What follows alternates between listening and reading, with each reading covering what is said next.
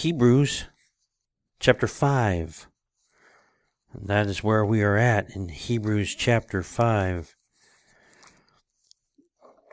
And I want to point out again, so that many of you that may be listening, and then again, some maybe first time those that are listening, and for those of you here, we use the King James Bible. We use the Cambridge Standard Text of the King James Bible. That is the true text. And I would have you get that text, get that Bible, King James Cambridge Standard Text Bible.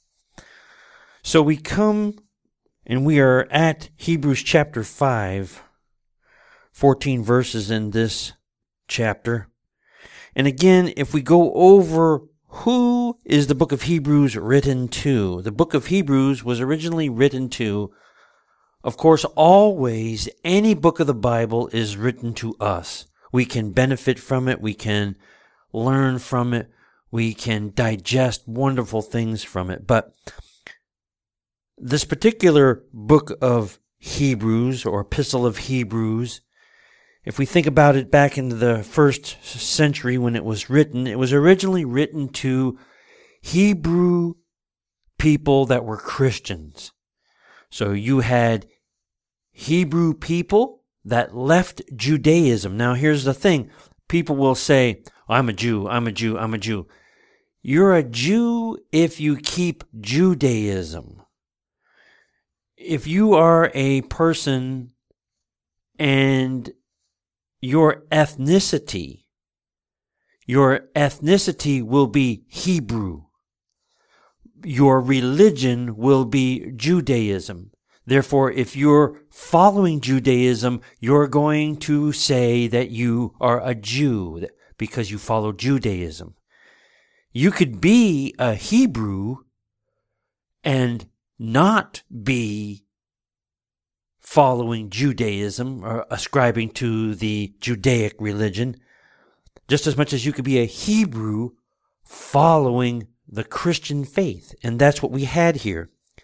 So a lot of the wording and a lot of the parallels and the illustrations that are given for the purpose that the Hebrew Christians could relate to and could understand, yet raising Jesus as the preeminence of all things.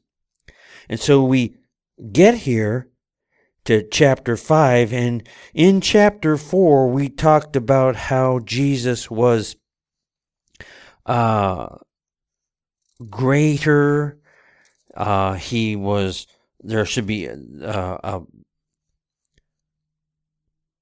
It talked about in chapter 4 that seeing that we have a great high priest that is passed into the heavens, Jesus the Son of God, that we find that in chapter 4 verse 14. He then opens up chapter 5. Notice this.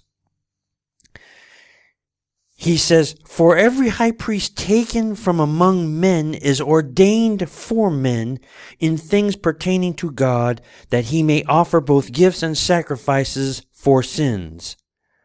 Now let me stop there a minute and say this. The Bible is a beautiful, beautiful, powerful, wonderful book. It is the very words of God that he has given to us to walk in the Christian faith in the life that we live in, whatever generation we may be living in. It's relevant today as it was 2,000 years ago. It's relevant today as it will be 2,000 years from now. And when you'll notice that when we talk or teach the Bible or preach messages of the Bible, it cannot ever be what I think, what another person thinks, whatever another brother over here thinks or says. It must be what the Bible says. The Bible is got power that will speak to you. Yes, God can ordain men and give them the power of the Holy Spirit to minister to people, but the power of God's Word, as we found out, did we not, in chapter 4, verses 12 and 13. So he says, "For every high priest taken from among men is ordained for men in things pertaining to God, that he may offer both gifts and sacrifices for sins." Verse 2 says, "Who can have compassion on the ignorant and on them that are out of the way, for that he himself also is compassed with infirmity." Now, obviously, that's referring back to the Old Testament and the high priests of the Old Testament. And what it is saying here is that every high priest is taken from among men, is ordained for men in the things pertaining to God. That this high priest in the Old Testament, if you read through the Old Testament, you'll find in the Old Testament those priests in Exodus, Leviticus, and Numbers. You'll see the workings of the priest and the high priest. And he was ordained by God, or he was ordained in the things of God, that he may offer both gifts and sacrifices for sins, who can have compassion on the ignorant and on them that are out of the way, for that he himself is compassed with our infirmities. What that's saying is that high priests and priests were chosen from among the tribe of Levites. They were men. They were still men. And they could be brought in and trained in the things of God. And they can have compassion on the normal people, because they were the normal person. They were just another human being like everybody else who had sin. For they had, and they were clothed with the same kind of ignorance of committing sins like all the other humanity.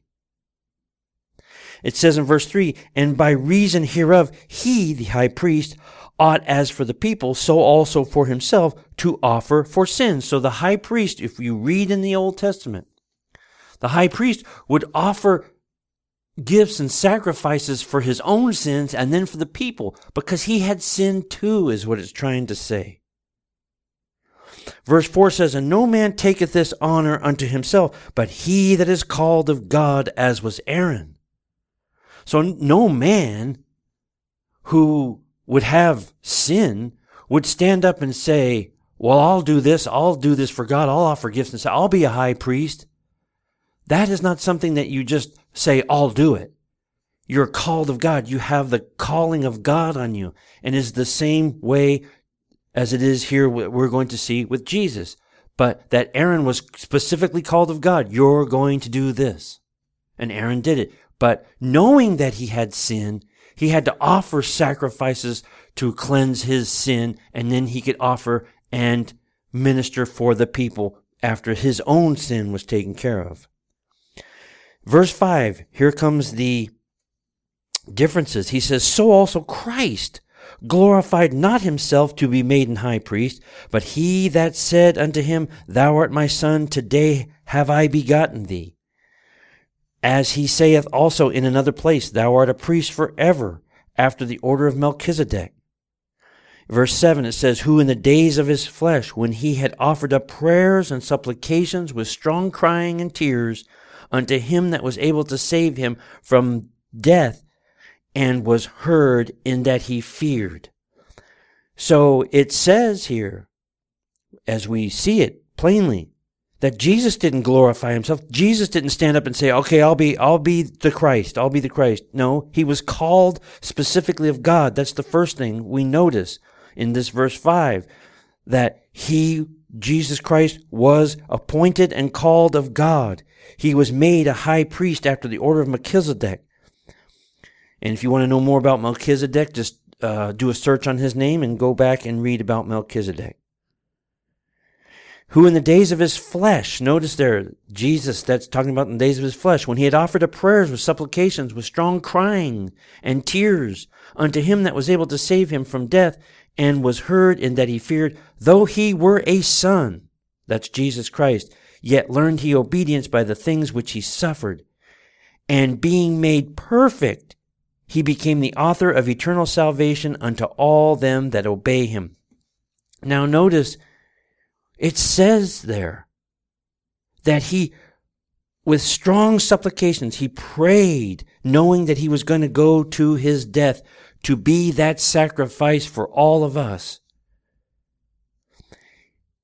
He, with crying and with tears, cried unto him that was able to save him, and he was heard because he feared. And though he were a son, yet he learned obedience by the things he suffered. So in his suffering, he learned obedience. In his suffering, can there be any good in suffering? I mean, people will say, I don't want to suffer. Is there any good in suffering? Yes, there could be good in suffering, in that it will hone you, it will sharpen you to be more obedient and to be able in the suffering learn the things that God is doing. And you will then see at some point, I suffered all these things, but God taught me something in it. I learned something in it. I'm a better Christian for it. I can better serve and glorify the Lord Jesus Christ because of the suffering that I went through. He says, and being made perfect, he became the author of eternal salvation unto all them that obey him, called of God and high priest after the order of Melchizedek. Notice in verse 9, what does this say right here? And being made perfect doesn't mean that Jesus was not perfect in his divinity prior to this. He was always perfect in his divinity, in his godhood. It's talking about his body, his flesh. Jesus was perfect in his divinity and in his body.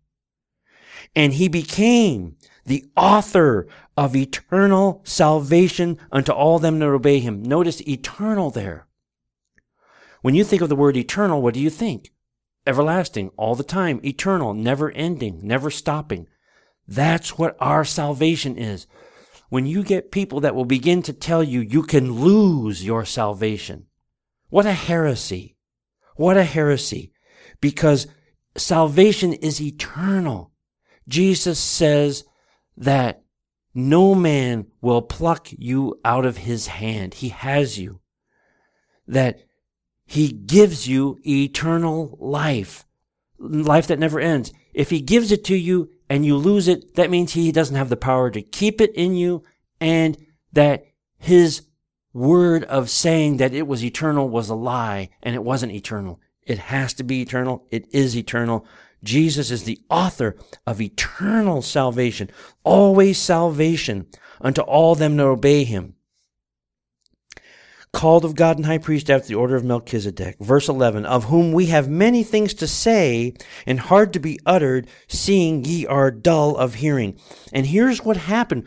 Remember in the beginning of the study when I said that the Hebrews were Hebrew Christians, and they had just come out of Judaism, and they were in Christianity now, and they were struggling with the things that they had known in Judaism, but now they're Christians, and they somehow seem to have some problems. This is what it's talking about in this whole book of Hebrews, that they're having some struggles, they're having some problems, and one of them here is that they've become dull of hearing, that perhaps Christianity wasn't exciting enough for them anymore, probably because they were very used to the rituals and the washings and the prayers and doing this and that in their Judaism to keep themselves saved. Now that Jesus has come and saved them and we are fully in his hands, they seem to become a little bit dull of hearing.